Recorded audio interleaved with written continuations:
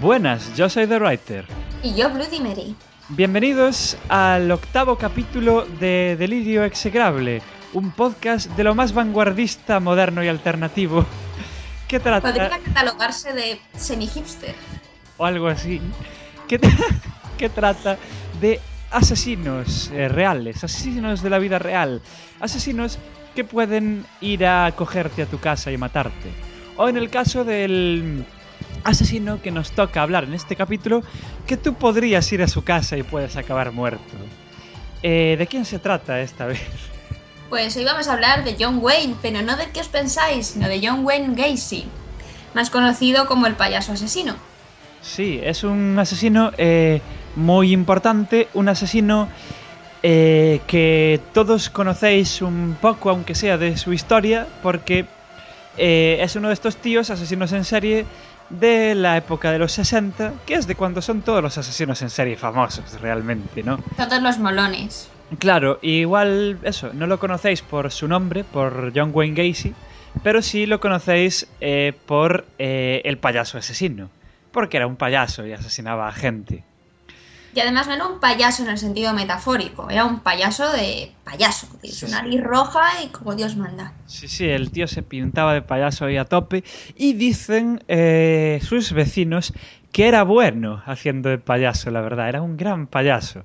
Lo que no sabían sus vecinos es que, digamos que su sótano era un cementerio. Pero bueno, vamos a empezar por el principio. Sí. Y el principio es el 20 de junio. No, el 17, estaba confundido.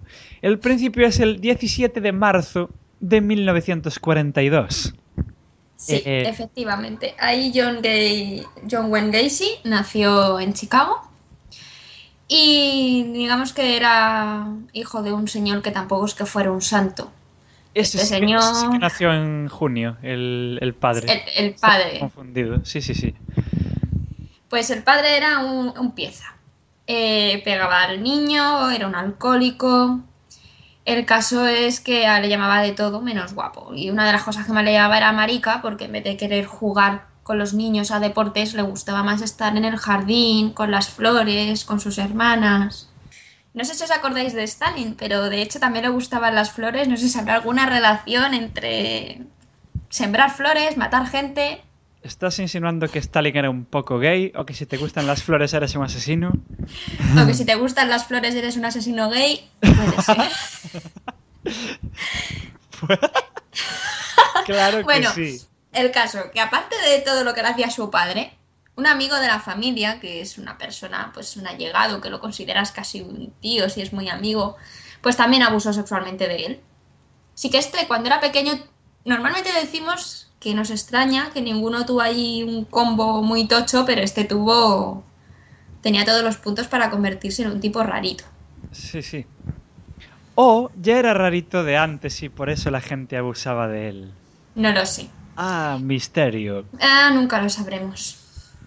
El caso es que, de hecho, con 11 años se dio un golpe con un columpio, que hace un niño de 11 años con el columpio, que ya tiene una edad, tendría que estar jugando al béisbol como todo buen americano. El caso es que se le hizo un coágulo en el cerebro y el padre, cada vez que decía ¡ay, me duele mucho!, y se desmayaba, el padre decía: "Te los gilipollas, a ti no te pasa nada, lo que quieres es darme pena".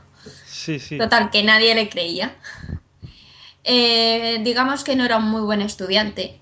Fue a 4 colegios distintos y nunca llegó a graduarse. Y siguiendo el consejo de su padre, dejó la casa. Vamos a ver, yo no sé qué clase de consejo le dio el padre, pero viendo el amor que le tenía, creo que el consejo era: si quieres seguir con vida, coge la maleta y vete. Realmente lo echó de casa, ¿no? O sea, Sí, o sea, la Wikipedia lo dice como siguiendo el consejo de su padre, como si el padre fuera un santo. Ya, pero yo lo Y le digo dijo: deberías volar y ser libre. Pero no, en plan, lo largó de allí, punto. Lo echó de casa. Sí. Y este hombre se fue a Las Vegas y empezó a trabajar en una funeraria. Ya es un poco también... Ya se acostumbró a los muertos. Sí. Por eso luego no le sorprendía nada el olor, como ya hablaremos más adelante. Ya estaba acostumbrado. Bueno, luego este hombre acabó trabajando en una fábrica de zapatos y se casó en el año 64, pero este matrimonio no salió nada bien. No sabemos si porque era gay o por qué, pero el caso es que solo se empalmó una vez. Consiguió hacerlo con su mujer y tuvo una niña, pero ya, ahí terminó, fin de la historia. Sí, Además, abusaba sexualmente de menores, así que la mujer pues dijo, mira, no me compensa esta relación. Ah, pero la mujer lo sabía. Sí, Wow. sí, lo sabía. Entonces, si tu marido abusa sexualmente de niños y a ti ni te toca, Pues dices, dices, mejor tío, no. tú tienes un problema. O dices, ¿qué tengo yo que no tenga un niño? Me voy a ver a un terapeuta. El caso es que ese matrimonio no salió nada bien. Y de hecho, Gacy fue sentenciado a 10 años en la cárcel por abusar de niños. Y después volvió a ir a Illinois, se volvió a casar y este matrimonio tampoco salió muy bien. Bueno, se te olvidó decir, y yo creo que es curioso, no penséis que este hombre estuvo 10 años en la cárcel. O sea, si creéis que la justicia española es de chiste, la americana también. También. Porque salió después de 18 meses. Sí, hizo Tampoco lo que es penséis... un contrato con las compañías. Firmó una fidelización de 18 meses con la cárcel y vencida se fue. Sí, en plan, lo echaron de allí por buen comportamiento. O sea, lo echan de casa, lo echan de la cárcel. Pobre hombre, debe sentirse muy solo. Por Se eso, divorcian de él. claro, por eso No se le quiere refugian los nadie. niños. Los niños no te pueden echar. Aunque Son quieran, pequeños, aunque te empujen no pueden. claro, aunque quieran echarte no pueden, y claro. Y Y bueno, bueno, íbamos por el segundo matrimonio, que se volvió a divorciar y aquí ya es donde empieza a considerarse asesino. la parte divertida, ¿no? Por así decir. La parte del podcast. El tipo allí en su barrio era curioso, ¿no? Porque el tipo estuvo en la cárcel, se follaba niños y todo lo que queráis, pero digamos que era muy querido en su pueblo. Era un ciudadano, la verdad, bastante respetable. Es el típico ciudadano que sale en el telediario de siempre saluda por la escalera, era una buena persona, no sé qué ha podido pasar. Pero en este caso era verdad, parece ser. No era la vieja queriendo chupar cámara de Antena 3. Sí, sí, sí, era el tipo era buena gente, la verdad. Tenía un negocio de construcción cuando empezó, digamos, la parte famosa y divertida de su vida. Y además actuaba para los niños del barrio como payaso. Esto debió hacernos sospechar, porque no sé si sabéis que los pederastas intentan tener trabajos que le permitan estar cerca de niños. Y ya los payasos tienen cara de pervertidos como para... Por encima que es un trabajo que está cerca de niños, ¿no? O sea, yo qué sé. Sí, y además este es un payaso que se ofrece a llevarte a casa. Sí, sí. Pero... Niños, nunca os montéis en un coche con extraños y menos con payasos. Así que... eso, que el tío era un buen payaso, además. Se hizo del Partido Demócrata y era bastante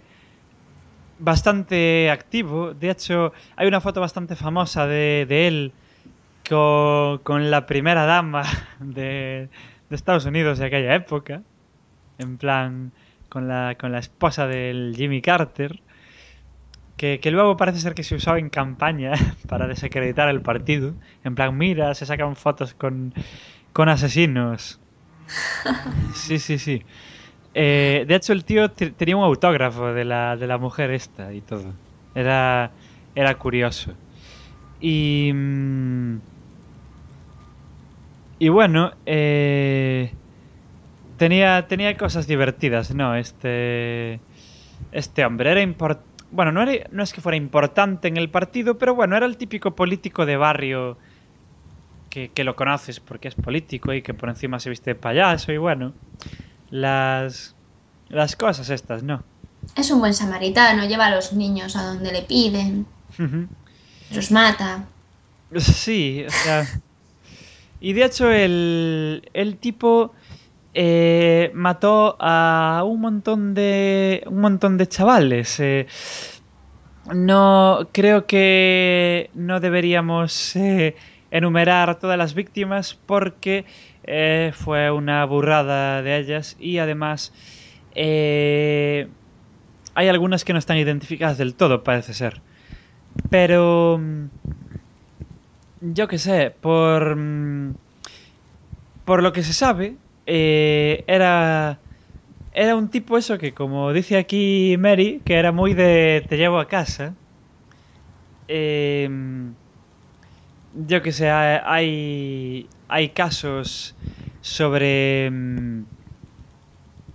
eso, el tío pasando en el coche y que se ofrecía a llevar a gente a casa y acababa matándolos y tal. Básicamente, lo que hacía el tío, y me guío más por una película de la que luego hablaré que por la Wikipedia, resulta que el tío tenía esta empresa de construcción, ¿no? Y se dedicaba, y lo cual era muy divertido, a fichar chavales. Fichaba chavales con los que acababa manteniendo relaciones. Eh, algunas consentidas y otras no tan consentidas. El tipo, digamos, que se fijaba en los gays de su pueblo y los captaba para su sótano del terror. Y sí, sí, el tío se follaba chavales, es así. Y no siempre, ya digo, y no siempre los violaba. Porque claro, tú eres un chaval ahí gay de barrio que no conoce a otros chavales gays y quieres que te peten el culo y tal. Y conoces a este señor tan amable que por encima te ofrece trabajo en su empresa y Y te lleva a casa te y es lleva a casa. simpático y hace espectáculo de payaso. Claro, porque es una cosa que es importante de este hombre, es que sí, realmente todo el mundo lo dice, sí que era muy simpático y muy amable. No parecía en ningún momento esta típica imagen de que tenemos todos, ¿no? De el asesino retraído, que no tiene amigos, que la gente lo mira raro por la calle. Típico tío que no se sabe relacionar con la gente y tal. Realmente no. Este tío era un señor bastante simpático. Ya os digo que, digamos que era el que organizaba la barbacoa del barrio. O sea, era Pero era simpático hasta que te quedabas solo con él. ya, luego, Ahí ya luego sacaba sus demonios. igual te apuñalaba hasta morir.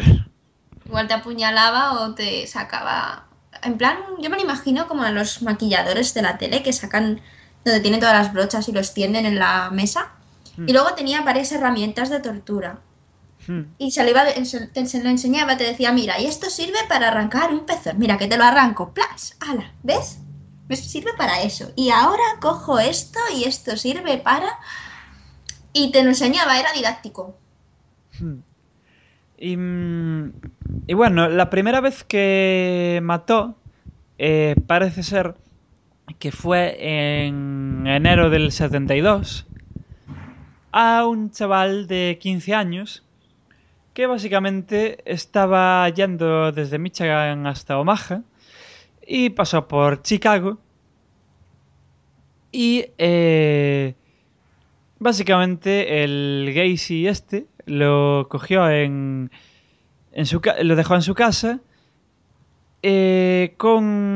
diciéndole que podía pasar la noche allí y tal.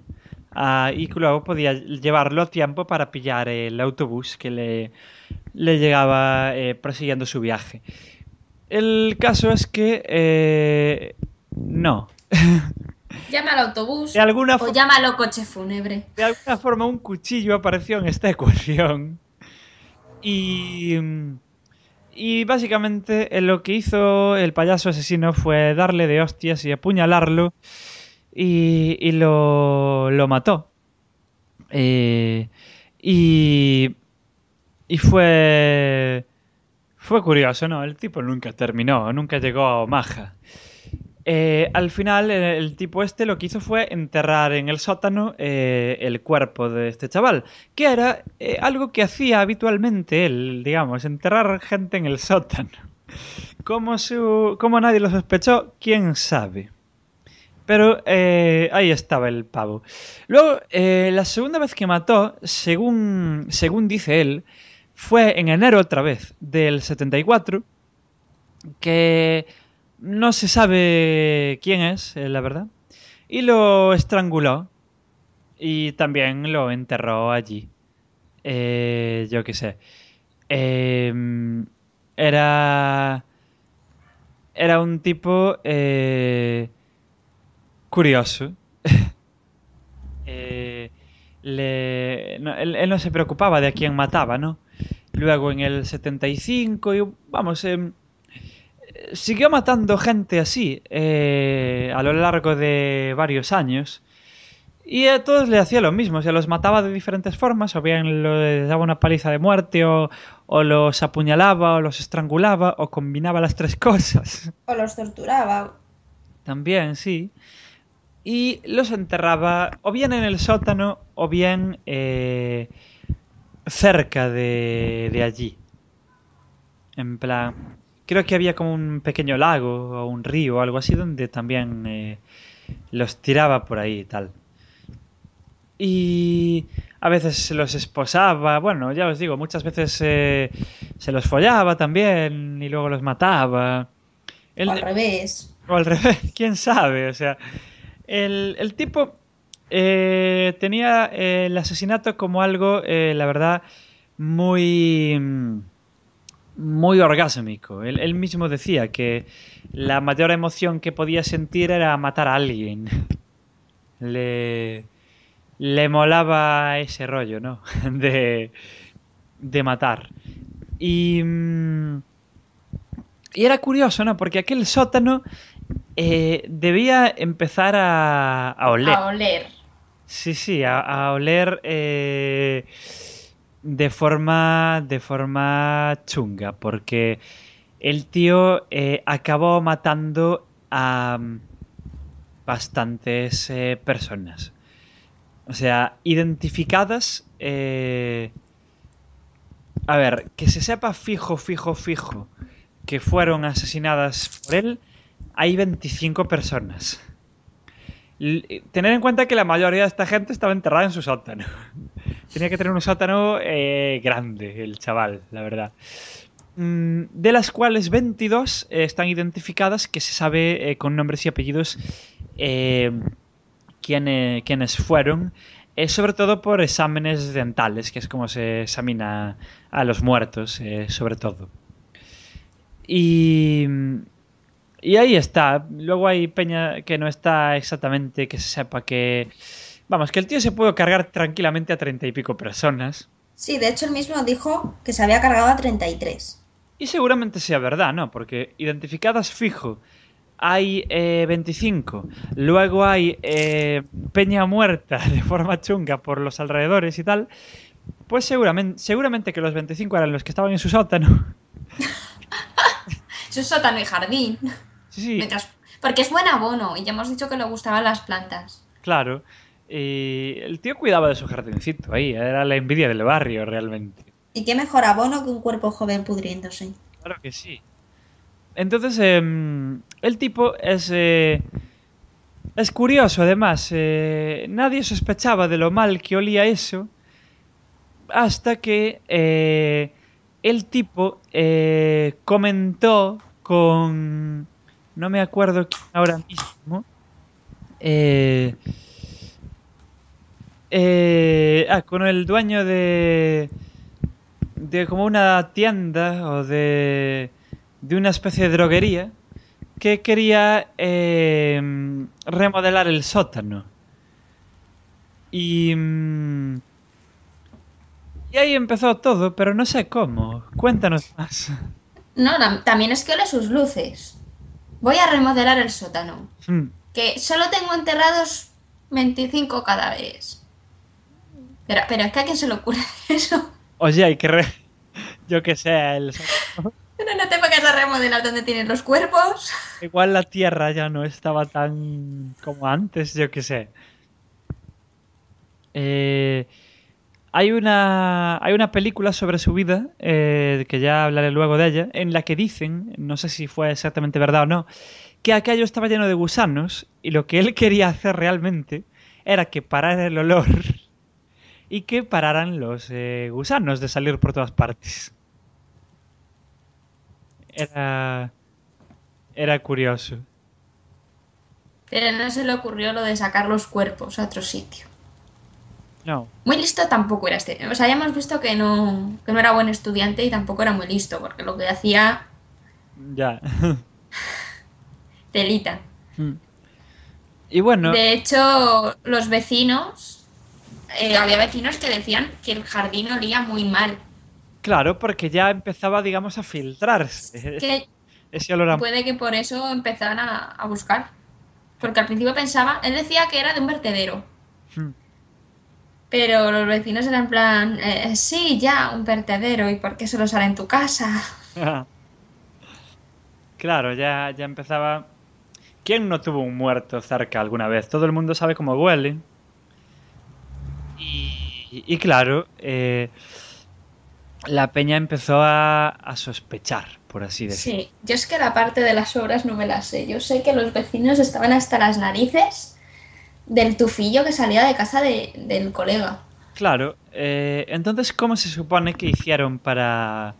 Pues no lo sé, a lo mejor llamaron a la policía o llamaron a alguien para que le arreglaran el olor que salía. ¿Ves? Eso es lo que pasa cuando no te documentes. Eso no lo sabemos. Perdonadnos. El caso es que le pillaron. Sí, sí, le pillaron, además, eso, en su casa. Eh, además, yo qué sé, hay algún superviviente incluso que, que habló de que el tipo este, eso, lo que los pasó a recoger en su coche, ofreciéndolos a llevarlo o bien a casa o a una estación de autobuses o así, que el tío era muy insistente, pero muy, muy insistente. eh, e incluso ofrecía marihuana a la peña, en plan, súbete a mi coche que te doy de fumar. Ven, que te dio un porrete y luego te petó el culo. Sí, sí. De hecho, hay un tío llamado David Daniel que en el año 77, cuando él ya tenía 28 años, dijo eso, que el tipo se le ofreció para llevarlo a la estación de buses, él pasó de él le insistió hasta 7 veces, le ofreció María, pero él pasó y por eso estuvo vivo luego para contarlo. Así que niños, no cojáis droga de extraños. Pero cuando realmente se empezó a sospechar realmente de él fue a partir del 12 de diciembre del 78, cuando un chaval llamado Robert Piest desapareció. Y la última vez que lo vieron fue con él. Y bueno, la policía entró en su casa y vieron cosas relacionadas con otras desapariciones. Y olieron cosas relacionadas con otras desapariciones. Luego, en el mismo diciembre del mismo año, el día 22, en el diciembre del 78, Gacy confesó a sus abogados. Y ahí está cómo lo cogieron. Mira qué documentación aquí instantánea. Así, pim pam pum. Básicamente le dijo a sus abogados que en el 72, cuando mató a su primera víctima, al ver, lo acuchilló y al ver cómo la sangre brotaba de su cuerpo, digamos que dijo que le moló, que estaba excitado ahí el pavo, que vio que le excitó y dijo, hey, esto mola, voy a matar a más peña. Y eso comenzó a matar hasta 33 y indicó a la policía la ubicación de hasta 28 cadáveres que estaban efectivamente, como decía antes, o en su propiedad, es decir, en su puto sótano, o arrojados a un río que había por allí cerca. Eh, Y que se sepa, una de las víctimas fijo fue recogida en la estación de autobuses. Como ya comentamos antes, este tío que estaba haciendo el trayecto y tal. El más joven que mató tenía 9 años y el más viejo que mató tenía más o menos 20. Digamos que le iba a la chavalería. Sí, le gustaban los yogurines. Y por eso se vestía... Bueno, en el caso de los de 20, en el caso del de 9 ya eso es un trastorno mental. Claro, si matas a chavales no pasa nada. Ya si matas a niños pequeños, pues ya es chungo, ¿no? Sí. Estás diciendo. Ahí es donde está la línea que no se debe cruzar. Una cosa curiosa, en el año 98, y esto sí que es siniestro de verdad, me parece a mí, en el año 98 estaban haciendo obras en la casa de la madre de este señor y encontraron por lo menos 4 muertos. O sea, y esto es importante recalcarlo, no en su casa, en casa de su madre. ¿En qué pensaba esta señora? Pero yo creo que esa señora no que se los metería a él, ¿no? Ya, pero no sé, no te enteras, o sea, porque vamos a darnos cuenta, el tío, digamos que la gente empezó a sospechar de él y empezó a ser investigado y encontraron cosas en su casa que de alguna desaparición más, ¿no? Encontrarían objetos o de las víctimas o cosas así, pero tampoco la burrada de cadáveres que tenía el tío en el sótano. Entonces fue él quien realmente confesó todo. Sí, además que hacía unas confesiones un tanto extrañas el colega. Según él había 4 John. Estaba el contratista, el payaso, el vecino y el asesino. Y cuando hacía declaraciones lo hacía desde los 4 distintos puntos de vista. Anda, cuéntame más. No, es que es eso, es que el pavo respondía a las preguntas según, pues esto te lo va a contestar el payaso y el contratista. Pues mira, pasó tal, tal y tal. Y ahora pues me cambio y te lo cuento desde otro ángulo. Hostia, O qué sea, curioso. Ahí tenía... el tío estaba como un cencerro también un poco. Ya, pero nadie se daba cuenta. Es curioso. El tipo era muy... Eso, es que en su barrio era un buenazo, que todo el mundo lo quería y tal. Eso era el John vecino. Sí, sí. Era, era muy curioso. Sí, de hecho luego analizaron su cerebro cuando ya murió. Hmm, Bueno, lo mataron. Analizaron su cerebro y se dieron cuenta que tenía la estructura de cerebro de niño. ¿Qué quiere decir eso? Pues que no tenía el cerebro totalmente maduro. Anda. O sea, era como si tuviera... El tío era adulto, pero tenía el cerebro como lo tendría un niño. O sea, sin desarrollar... Sí, O sea, físicamente sin desarrollar del... sí, físicamente. Qué curioso. Claro, una vez, o sea, con el cerebro en la mano, lo vieron. Sí, sí. Vamos, que el tipo ya le venía ahí de nacimiento, ¿no? Será el golpe del columpio. Sí, sí. Ese Era... golpe fue fatal. Ya te digo. Entonces, ¿qué pasó con este hombre? Bueno, ya adelantaste que lo mataron y efectivamente el tío fue a la cárcel condenado a cadena perpetua y bueno, a pena de muerte, de hecho. O sea, vas a estar ahí en la cárcel hasta que te maten.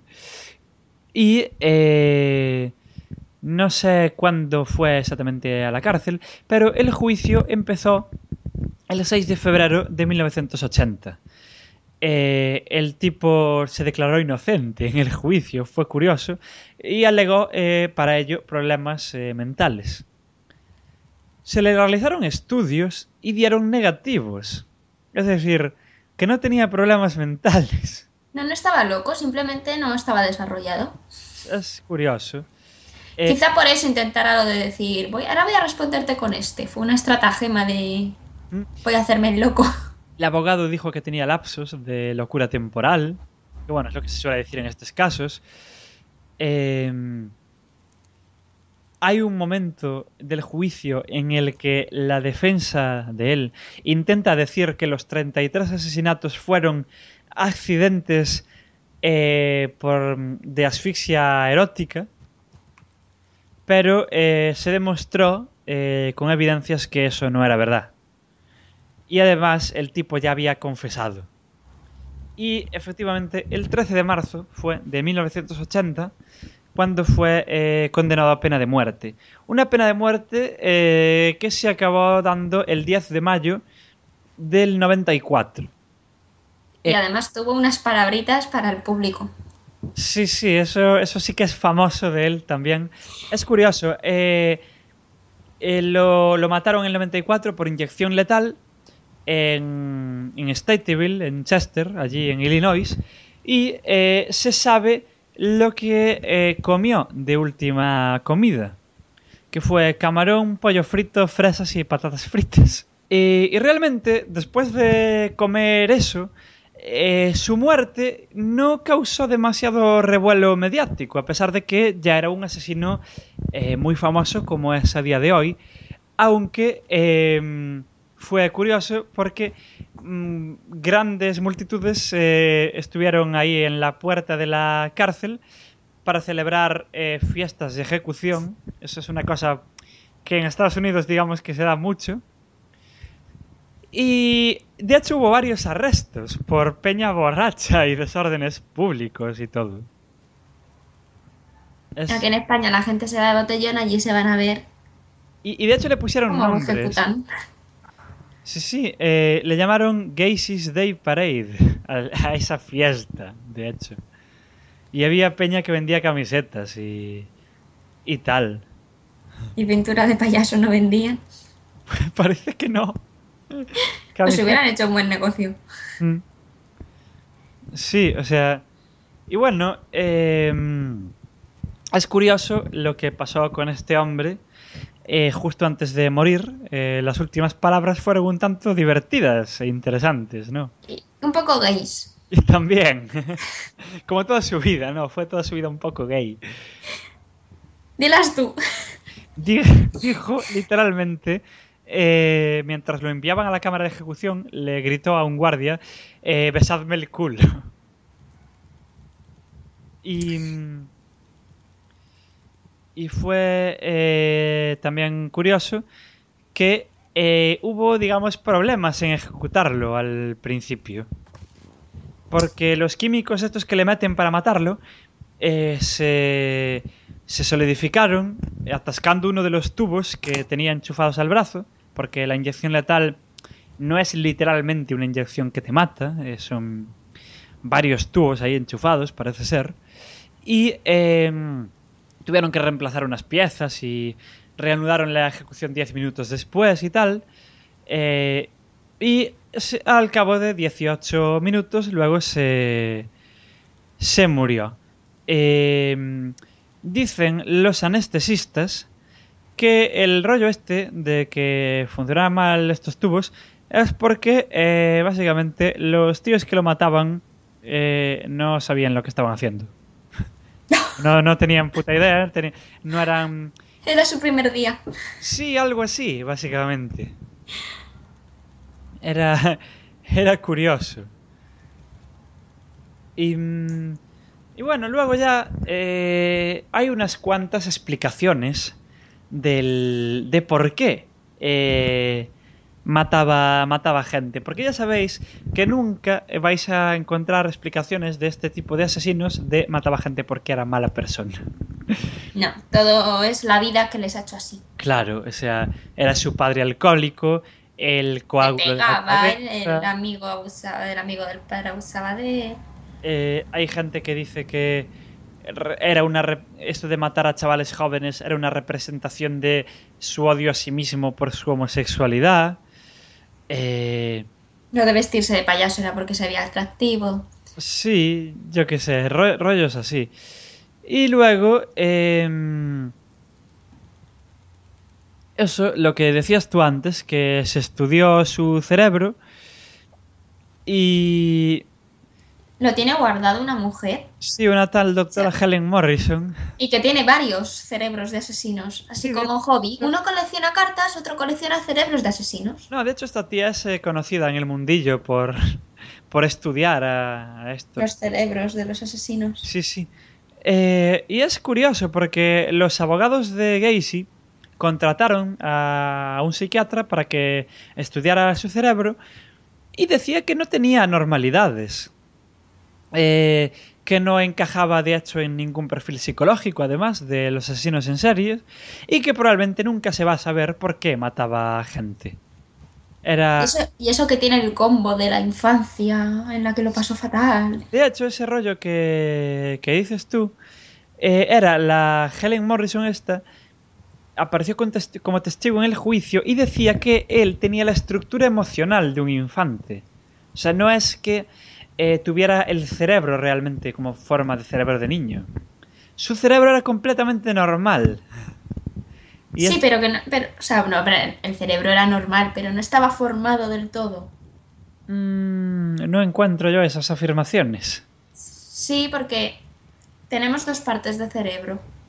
La que es más de los sentimientos y Sí. demás, y pues la parte de los sentimientos y demás no estaba bien desarrollada, Hmm.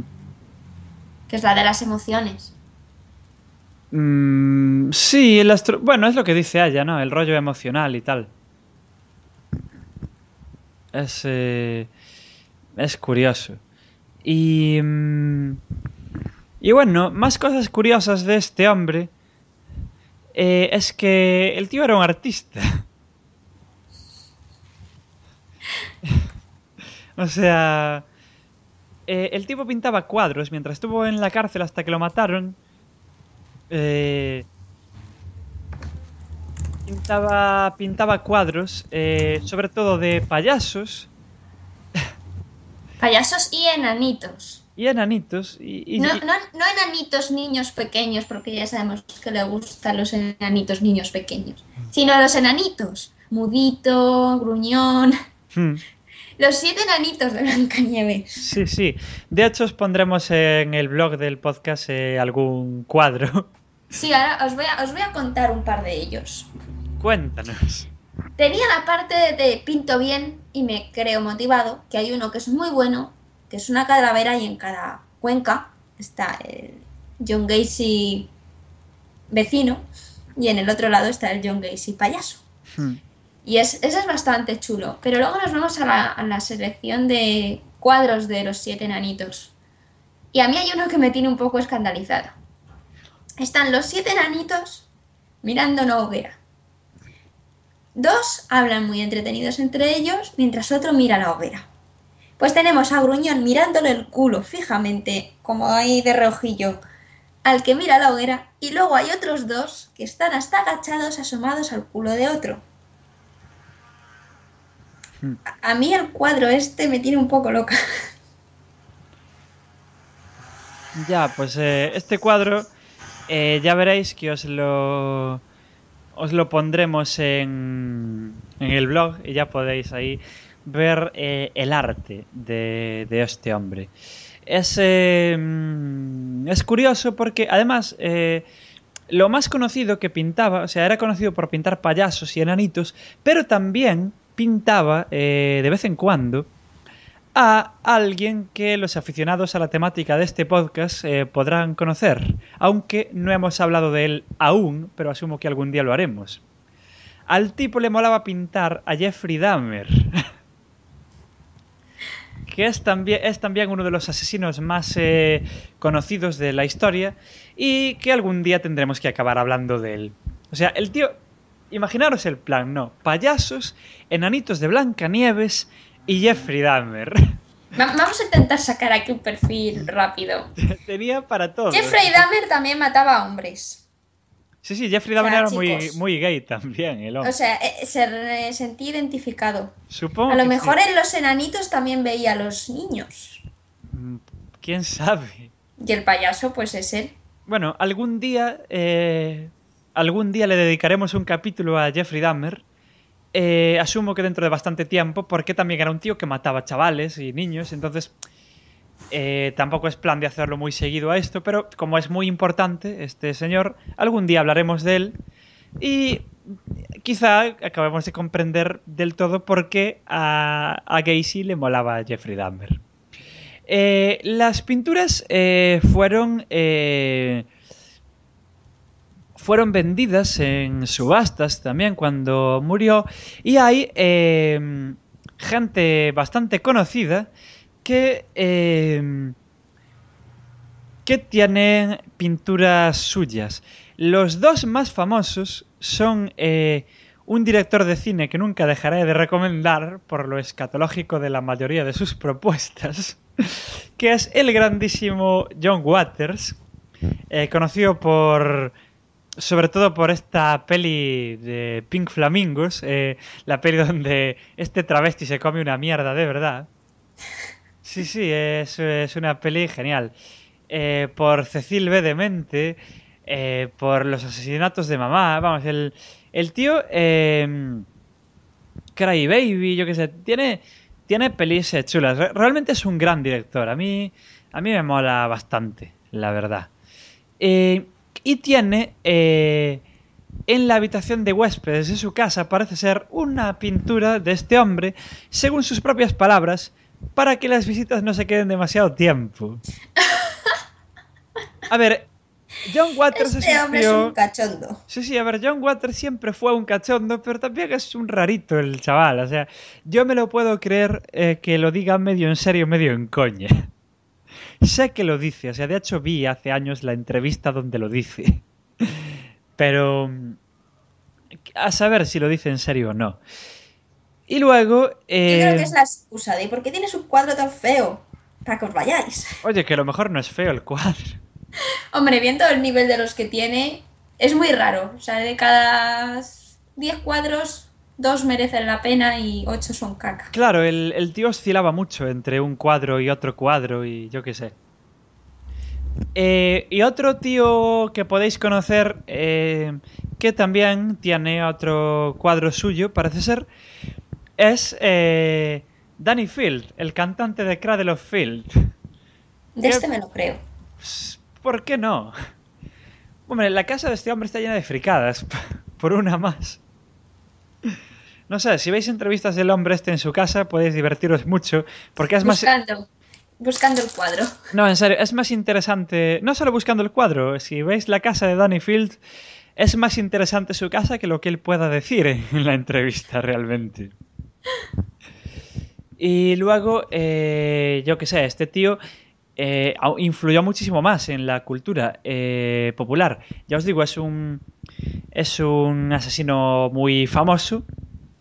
Y hay al menos hay varias películas que hablan de él. Aparte de, yo que sé, hay muchas canciones de grupos de música que lo usan para sus temáticas, bueno, como cualquier asesino famoso, ¿no? Yo creo que cogéis cualquier asesino de estos ahí famoso y os encontráis con alguna canción de algún grupo que lo nombra, por lo menos. Pero yo quería destacar las películas. Hay un par de películas bastante...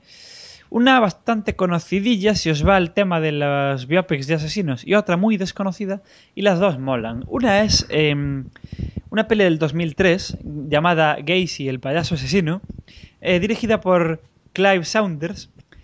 La gente pone a parir a esta película, pero a mí me gusta mucho. La tengo comprada. También es verdad que comprada de la caja de los desechos de un videoclub, pero ahí está la peli. Y está guay porque en ningún momento la peli se nos... a pesar de su portada, que es bastante terrorífica, la peli no intenta ser una peli de terror, ni mucho menos. La peli intenta, digamos que... ¿cómo digo? Hacer un biopic, sin más. Lo que pasa es que el tipo resulta que se carga niños... y chavales y tal. Entonces es un biopic de alguien un poco perturbado. Es una peli muy creíble. Hay gente que dice que es aburrida. Yo no la veo aburrida para nada. Yo la veo muy entretenida. Está bien realmente la peli. Y os podéis hacer una idea de cómo era este señor. Y luego una peli mucho más interesante del 2010 llamada Dear Mr. Gacy. No llegó a España nunca, por eso no tiene título en español.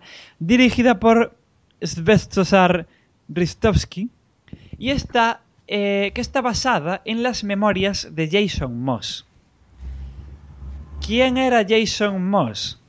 Su fan. Su fan, efectivamente. Jason Moss, digamos que era un tío un poco perturbado, por así decir. Era un tío que estudiaba criminalística y era muy fan de varios asesinos en serie y les escribía cartas a varios de ellos. Le escribía cartas a gente como, como Charles Manson, como Jeffrey Dahmer, como Henry Lee Lucas, o sea, peña que en algún momento pasara por este podcast, ¿no? O sea, a esa gente le escribía cartas el chaval. Pero digamos que Gacy, entre cuadro y cuadro, debía aburrirse más y le acabó contestando. Acabaron haciéndose amigos de una forma muy extraña, llegando a hacer incluso que Jason cambiara su forma de ser de forma bastante chunga. Y es algo curioso de ver la película porque es algo que no se suele contar de la vida de este personaje, pero que también es muy curioso, ¿no? La relación por carta y por teléfono enfermiza que llegan a tener estos dos tíos perturbados, el asesino y el fan del asesino, está muy, muy guay, la verdad. Y es una muy, muy buena peli, que realmente se nos hace... Nos mete realmente en la mente de Jason Moss y llegamos a ver a Gacy como un tío realmente atrayente, realmente interesante. Igual no al nivel al que lo ve el protagonista, pero sí interesante. Y ya os digo, recomiendo muchísimo esta peli, Dear Mr. Gacy. Vais a tener que recurrir a Pirate Bay para conseguirla, porque ya os digo, a España no llegó. Pero ya os digo que es muy, muy, muy interesante. La otra a mí me gusta bastante, todo el mundo la odia, pero a mí me gusta bastante.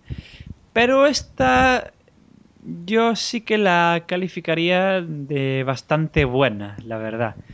Y cuenta algo bastante curioso. Luego hay una que, bueno, esto ya es un despiporre, que se llama Dahmer vs. Gacy. Sí, es una peli de serie B, ya de vamos a reírnos todos. Eso ya es serie Z. Sí, es muy serie Z. De hecho es cutre la peli. Es del 2011, está dirigida por Ford Austin.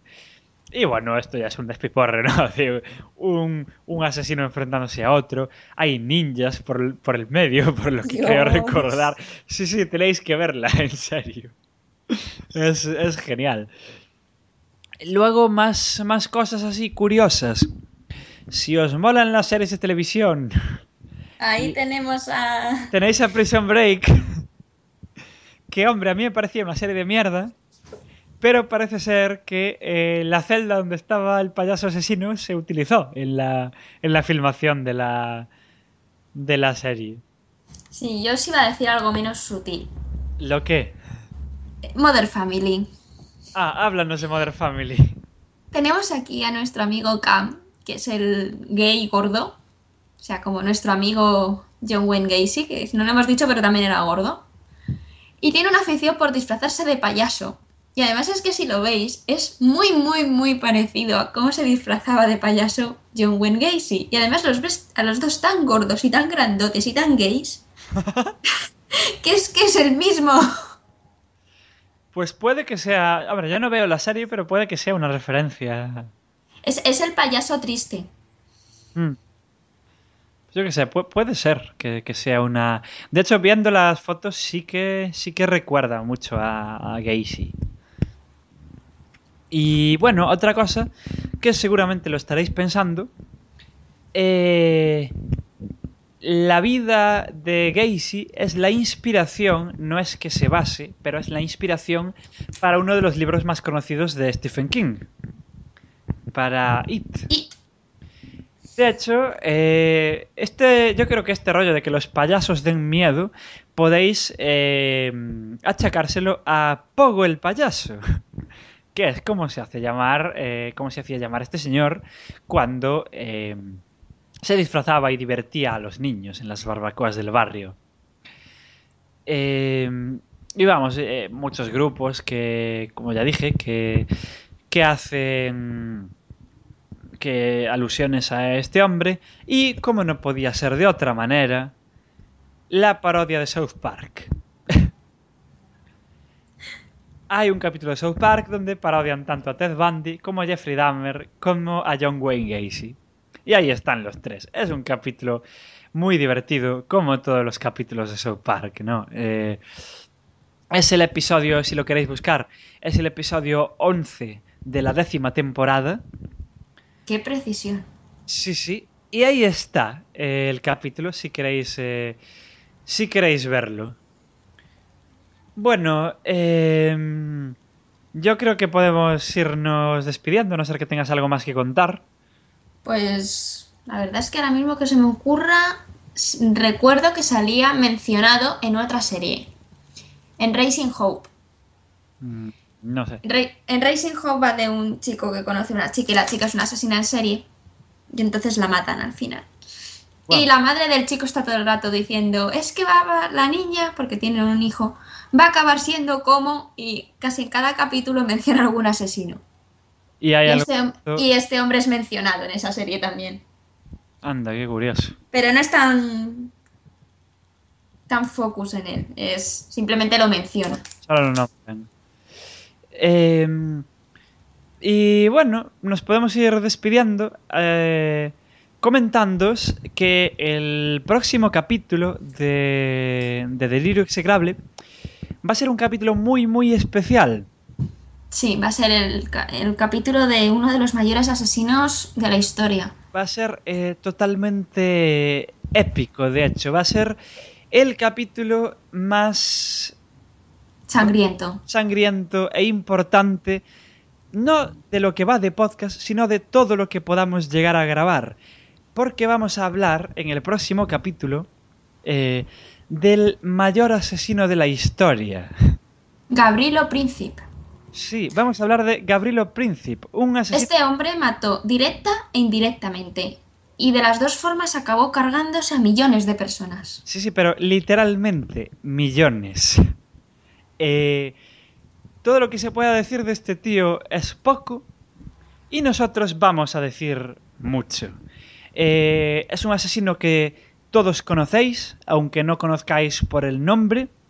Es un tío que a veces se olvida la importancia que tuvo, pero es probablemente, como ya decimos, el mayor asesino de la historia. Así, con 2 cojones. Con mayúsculas. Sí, sí. Y si queréis saber más de él, escuchad el próximo capítulo, que se grabará dentro de 15 días, o no. Teóricos. Dentro de 15 días teóricos, si no tenemos que salir por ahí a matar, porque a veces nuestras ansias asesinas nos impiden grabar todo lo que quisiéramos. Pero si queréis conocer la historia de este ser tan escalofriante, que no me atrevo ni a llamarle humano, es un ser repulsivo. Es que, creednos, fueron millones y además durante muchísimos años. No es ya que sea un asesino como los que hablamos normalmente, no, es que este es un enemigo de la humanidad. De hecho, hasta muertos seguía matando. Sí, o sea, fijaos lo chungo que es este tío. Así que nos despedimos hasta dentro de 15 días teóricos, hasta cuando paremos de matar. Sí, cuando tengamos un descanso, volveremos a contaros. Entonces, cuidado con los payasos, podrían ser asesinos. No os montéis en coches con extraños ni aceptéis marihuana de extraños. Bueno, lo de la marihuana, ¿por qué no? Pero lo de los payasos ya vigilad el tema porque... Uy. Entonces eso, nos despedimos hasta cuando sea. Sed buenos y si no sois buenos, matad a mucha gente. Hala, yo fui The Writer. Y yo, Bloody Mary. Chao, chao. Hasta luego.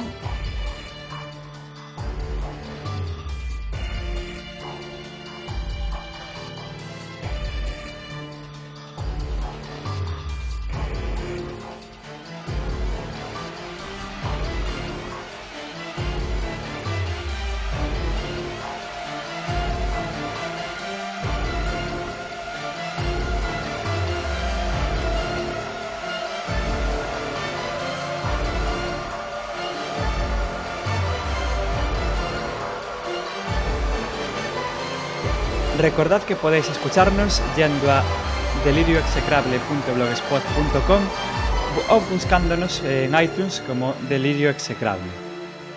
También podéis escribirnos cualquier correo con comentarios, peticiones a delirioexecrable@gmail.com o escribirnos directamente en el Twitter del podcast, que es Dexecrable.